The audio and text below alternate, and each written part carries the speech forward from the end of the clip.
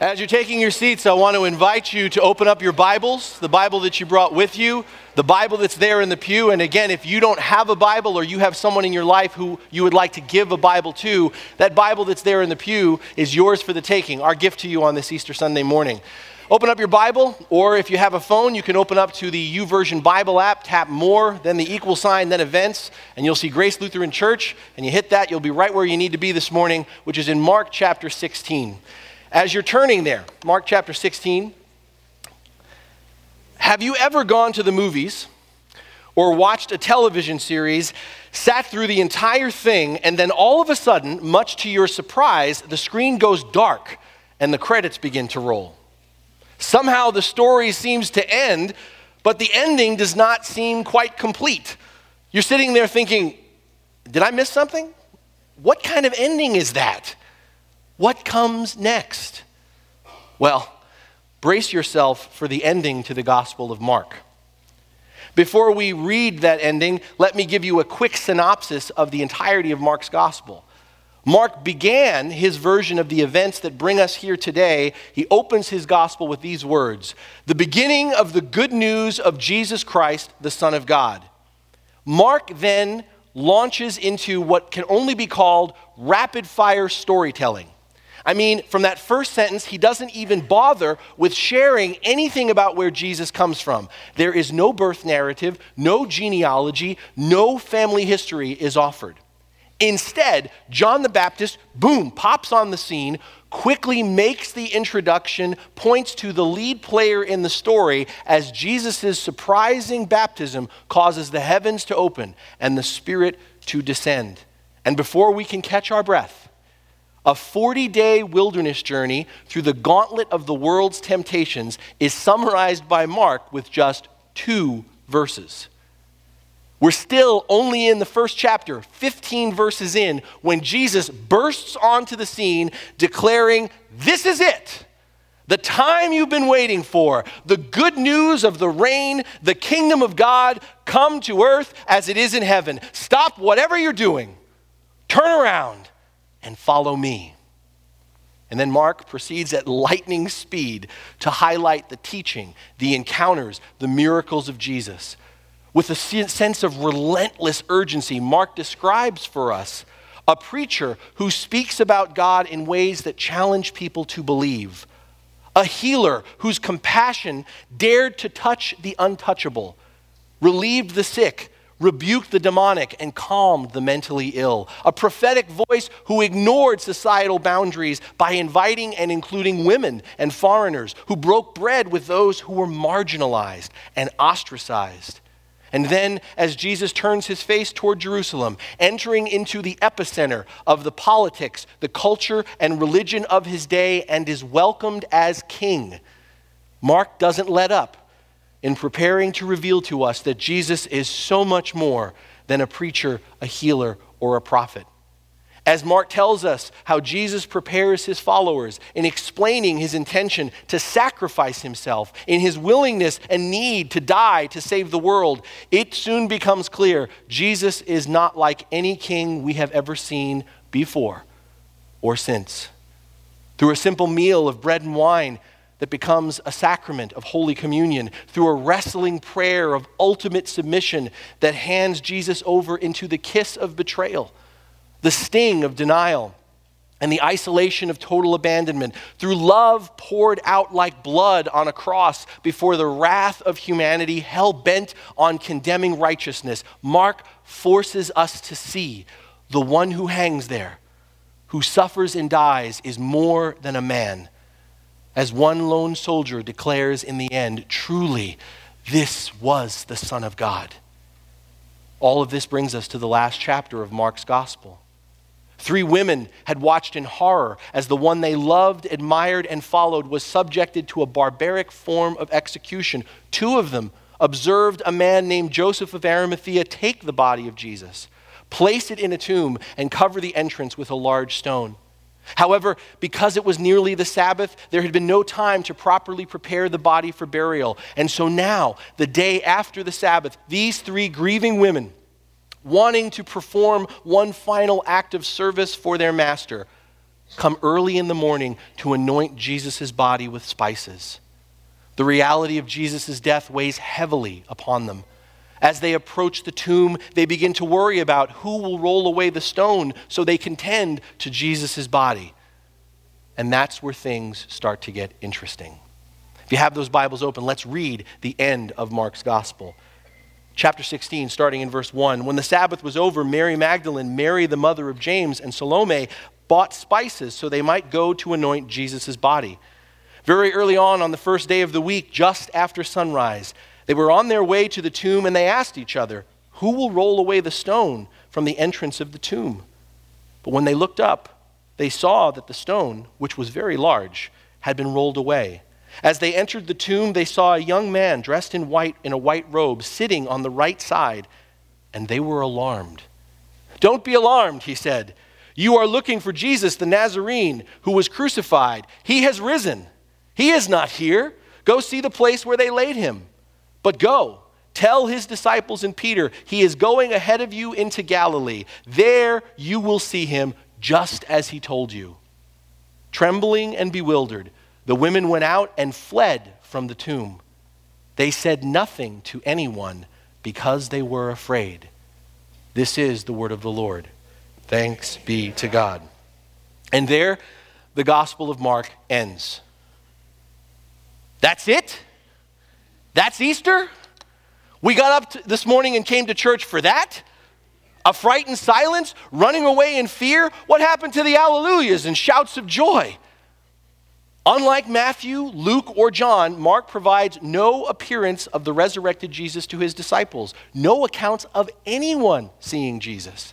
There are no grand or tearful reunions, no surprise reveals on the Emmaus Road, no epilogue of reconciliation born over a fire and a fresh catch of fish, no moments of doubt answered with the touching of the nail marks in Jesus' body, no great commissions, just 3 terrified women who come face to face with a heavenly messenger at the empty tomb and who run off, fearful and silent. This is not the gospel we were looking for. What a strange way to end the story. So strange, in fact, it's clear the early church was not at all fond of this ending. If you still have your Bible open, and if you don't, you can just go right back to it. If you have your Bible open, you'll notice 2 editions that are known as the shorter ending of Mark and the longer ending of Mark. And there's a notation in most of our Bibles telling us these 2 different endings came later. Later editors in the church tried to spruce up the conclusion, to fix what they considered to be a broken or incomplete account, to make Mark's story sound more like the other gospel accounts. Can you imagine it? We can't have this type of ending. We need a solid conclusion, something strong. We need to wrap this up in such a way that when the closing music starts and the credits begin to roll on screen, our audience will walk away feeling satisfied and confident. We can't simply have "they said nothing to anyone for they were afraid," the end. But these add-ons were unnecessary. They ignore the fact we come to church on Easter knowing the rest of the story. If we didn't, no one would ever know of Jesus' resurrection, and the church would never have been born. That we are here today, still celebrating, singing for joy about the defining moment in our faith story, and testifying to the life-transforming, world-changing significance of the risen and living Christ, proves this was not the end of the gospel. So with this assurance, we can and we should wrestle with the fact that Mark ended his gospel the way he did for a reason. We must come to terms with it as it stands. So if we accept that Mark actually intended to end his gospel with verse 8, the inevitable question is, why? And by way of an answer, I'd like us first to consider the reaction of these 3 women. In hearing the words of this angel, we are told they were alarmed. They fled from the tomb. Mind you, they didn't just casually turn around and go home. They fled from the tomb, trembling and bewildered. I don't know about you, but I so appreciate Mark's honesty in describing their reaction. He doesn't offer us any hallelujahs. Instead, Mark tells us these 3 women got the heebie-jeebies. The news of Jesus' resurrection is so shocking to them, it's not perceived as good news. It's first understood to be alarming news. They aren't dancing in the aisles right away. They are shaken and afraid. And I think Mark ends his gospel this way in order to remind us the news that brings us together this morning is much more jarring and unsettling than we realize. It's much more jarring and unsettling than we realize as we put on our Easter bonnets, color our eggs, nosh on our chocolate bunnies, and serve our honey-baked hams. Perhaps we're so used to saying, "He is risen" once a year that we've lost the full game-changing impact of what we are declaring to each other. He is risen. The he in question is not just some guy, some amazing teacher, miraculous healer, or insightful prophet. The he is the Son of Man who claimed to be the Son of God, the one called Jesus who claimed to be the Christ, the Messiah, the Savior of the world, the one who insisted, without pulling any punches or making any later amendments for clarification, that he is the way, the truth, and the life, that anyone who has seen him has seen God, and no one comes to God the Father except through him. He, Jesus, got himself killed for claiming stuff like that.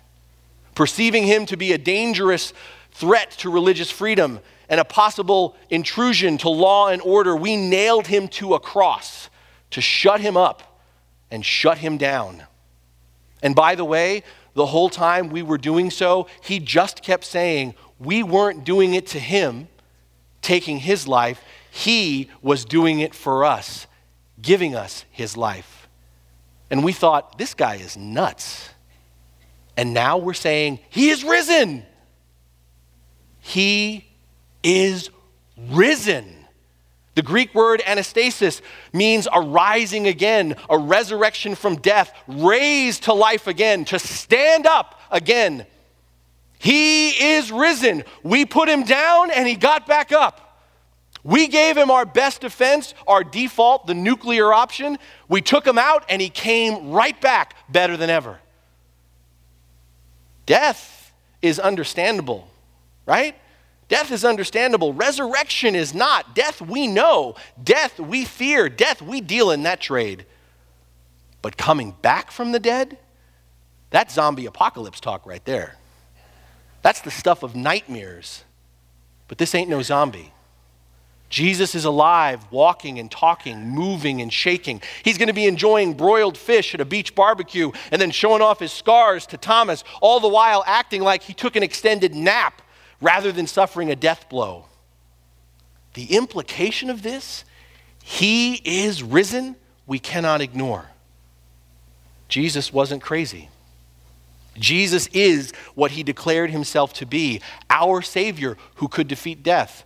Jesus is who he claimed to be, our Lord, our God, the one to whom our lives belong, body, mind, heart, and soul.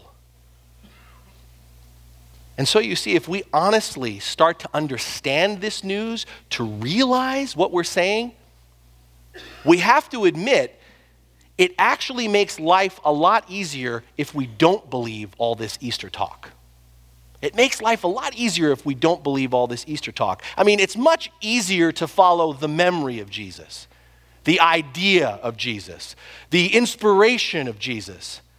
I mean, we had enough trouble keeping up with him when he was alive the first time. We never knew where he was headed. And we never knew what he was going to ask us to do next. He always kept pushing us to embrace strangers, to love our enemies, to go the extra mile, to care for the least of these, and to forgive each other. When Jesus was dead, sealed shut behind a stone, it was a lot easier to be his disciple. We could do things in his name, even if we didn't necessarily do them his way. We could tell others we were a part of his movement without actually having to deal with his claim on our lives.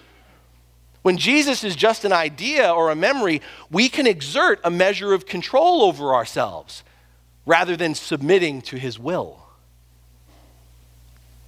But what if it's true? This talk of Easter, resurrection, and new life. What if the object of our faith is more than a distant memory or an idea? Not a lifeless corpse who gave his life as a martyr, but an actual risen Savior on the loose in the world, whose very defying of death proves he is bigger than the religion we make out of him, that his very kingdom is more powerful than the empires we try to build on our own. If it's true, if he's true, then all the rules we've made have changed. The status quo is being challenged, and we have to reevaluate everything. Suddenly, the future isn't ours, whatever we make of it. The future belongs to him. And he goes ahead of us to meet us there and claim us, not on our terms, but his. Are we willing to admit he's risen now? Or are we starting to understand why these three women initially clammed up? But then again, what if we face our fears this morning? What if we confront our doubts? What if we believe it is true that he is risen, that Jesus lives? If we choose to believe, if we dare to accept the announcement of Easter, three horizons come into view for us. Three orientations by which this startlingly good news seeks to shape us. Turning from the response of these three women and reflecting on the words of the angel, we notice three specific messages being given to them and to us. One about the past, one about the present, and one about the future. The first message the angel shares is what has already happened.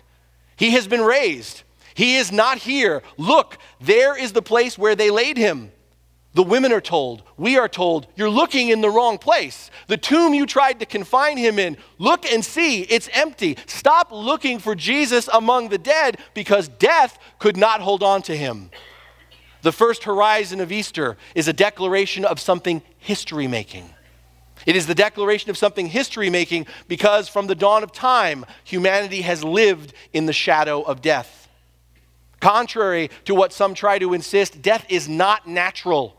That's why we resist it. That's why we fight against it. That's why we're so shocked and violated when it comes. Death is the result of human sin. Death is the inevitable consequence of all that is wrong in this world and in us. The reality of human sin resulted in death, but Jesus changed all that.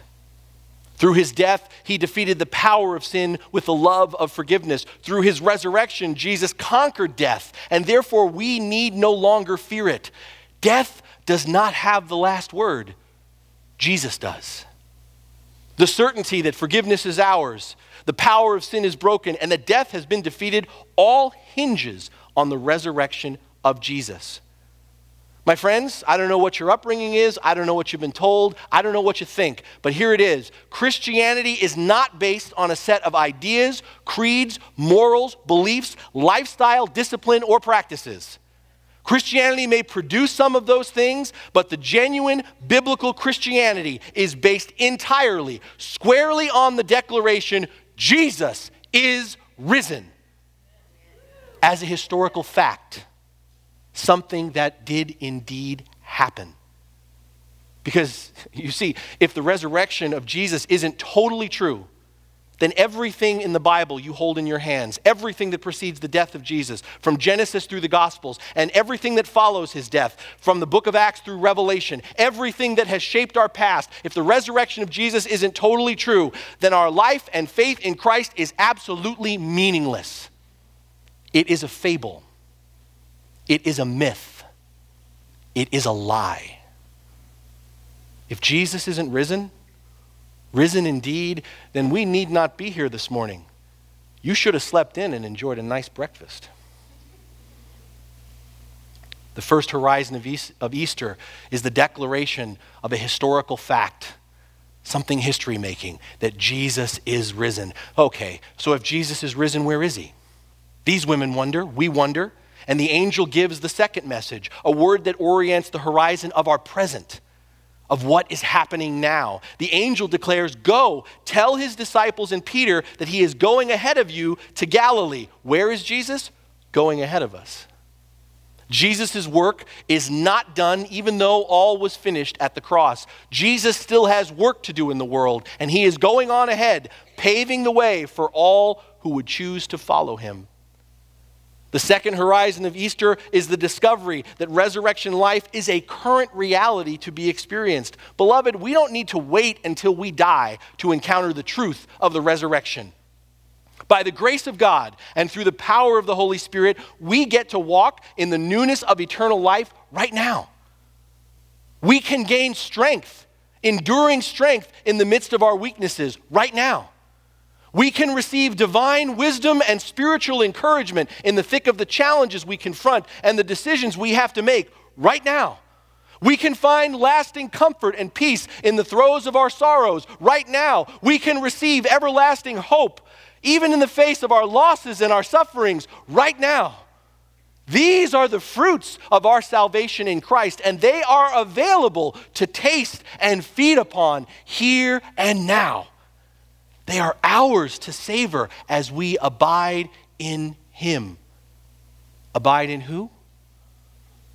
The living Christ, in Jesus. My friends, the second horizon of Easter declares we don't need to wait until we get to heaven to meet Jesus. Jesus goes before us. Because he lives, we can meet him. We can be in relationship with him as a person, knowing him even as we are known by him, hearing him even as he hears and responds to us, learning from him as he leads and guides us as we follow him through our daily lives. But where is Jesus taking us? Where are we going with Jesus? This brings us to the third and final horizon revealed by Easter. As the angel shares the third message, we become oriented in terms of the future. The angel assures us, there you will see him, just as he told you. We will see him not just in Galilee, but beyond Galilee, into whatever lies ahead, just as he told us. The resurrection of Jesus, you see, is our assurance and hope for tomorrow. If we sit here today and our belief in a better future is eclipsed by something directly in our path, whatever it is that's too heavy, too cumbersome, too daunting for us to bear, like the stone once put before the tomb he was placed in, Jesus will roll it away. Jesus can and will move the immovable stones that keep us in the dark and leave us unable to see the light of our future. His light, which is our future. If we keep looking to Jesus, we will see the impossible possibilities of the present become the unimaginable realities of the future. No matter what occurs, no matter where we go, Jesus will be there. Whenever we see justice done with righteousness, wherever oppression is overturned by bold, defiant acts of mercy, each and every time poverty is eclipsed by reckless generosity, as the marginalized are not just given the dignity of a voice, but the assurance of a listening and compassionate ear, in moments such as these, there we will see him, just as he told us. Jesus will be visibly present before us. Jesus will always be there because nothing can separate us from his love. He will never leave us or forsake us. In the end, when our end comes, Jesus will either bring us home or bring home to us when he delivers the answer to the prayer he taught us to pray for all to be on earth as it is in heaven, when at last he makes all things new. My friends, the message, the good news, the truth of Jesus' resurrection orients our past, our present, and our future. The reality of an empty tomb opens up three horizons for us to see and follow. That Jesus has been raised, that he is going ahead of us, and we will see him just as he told us.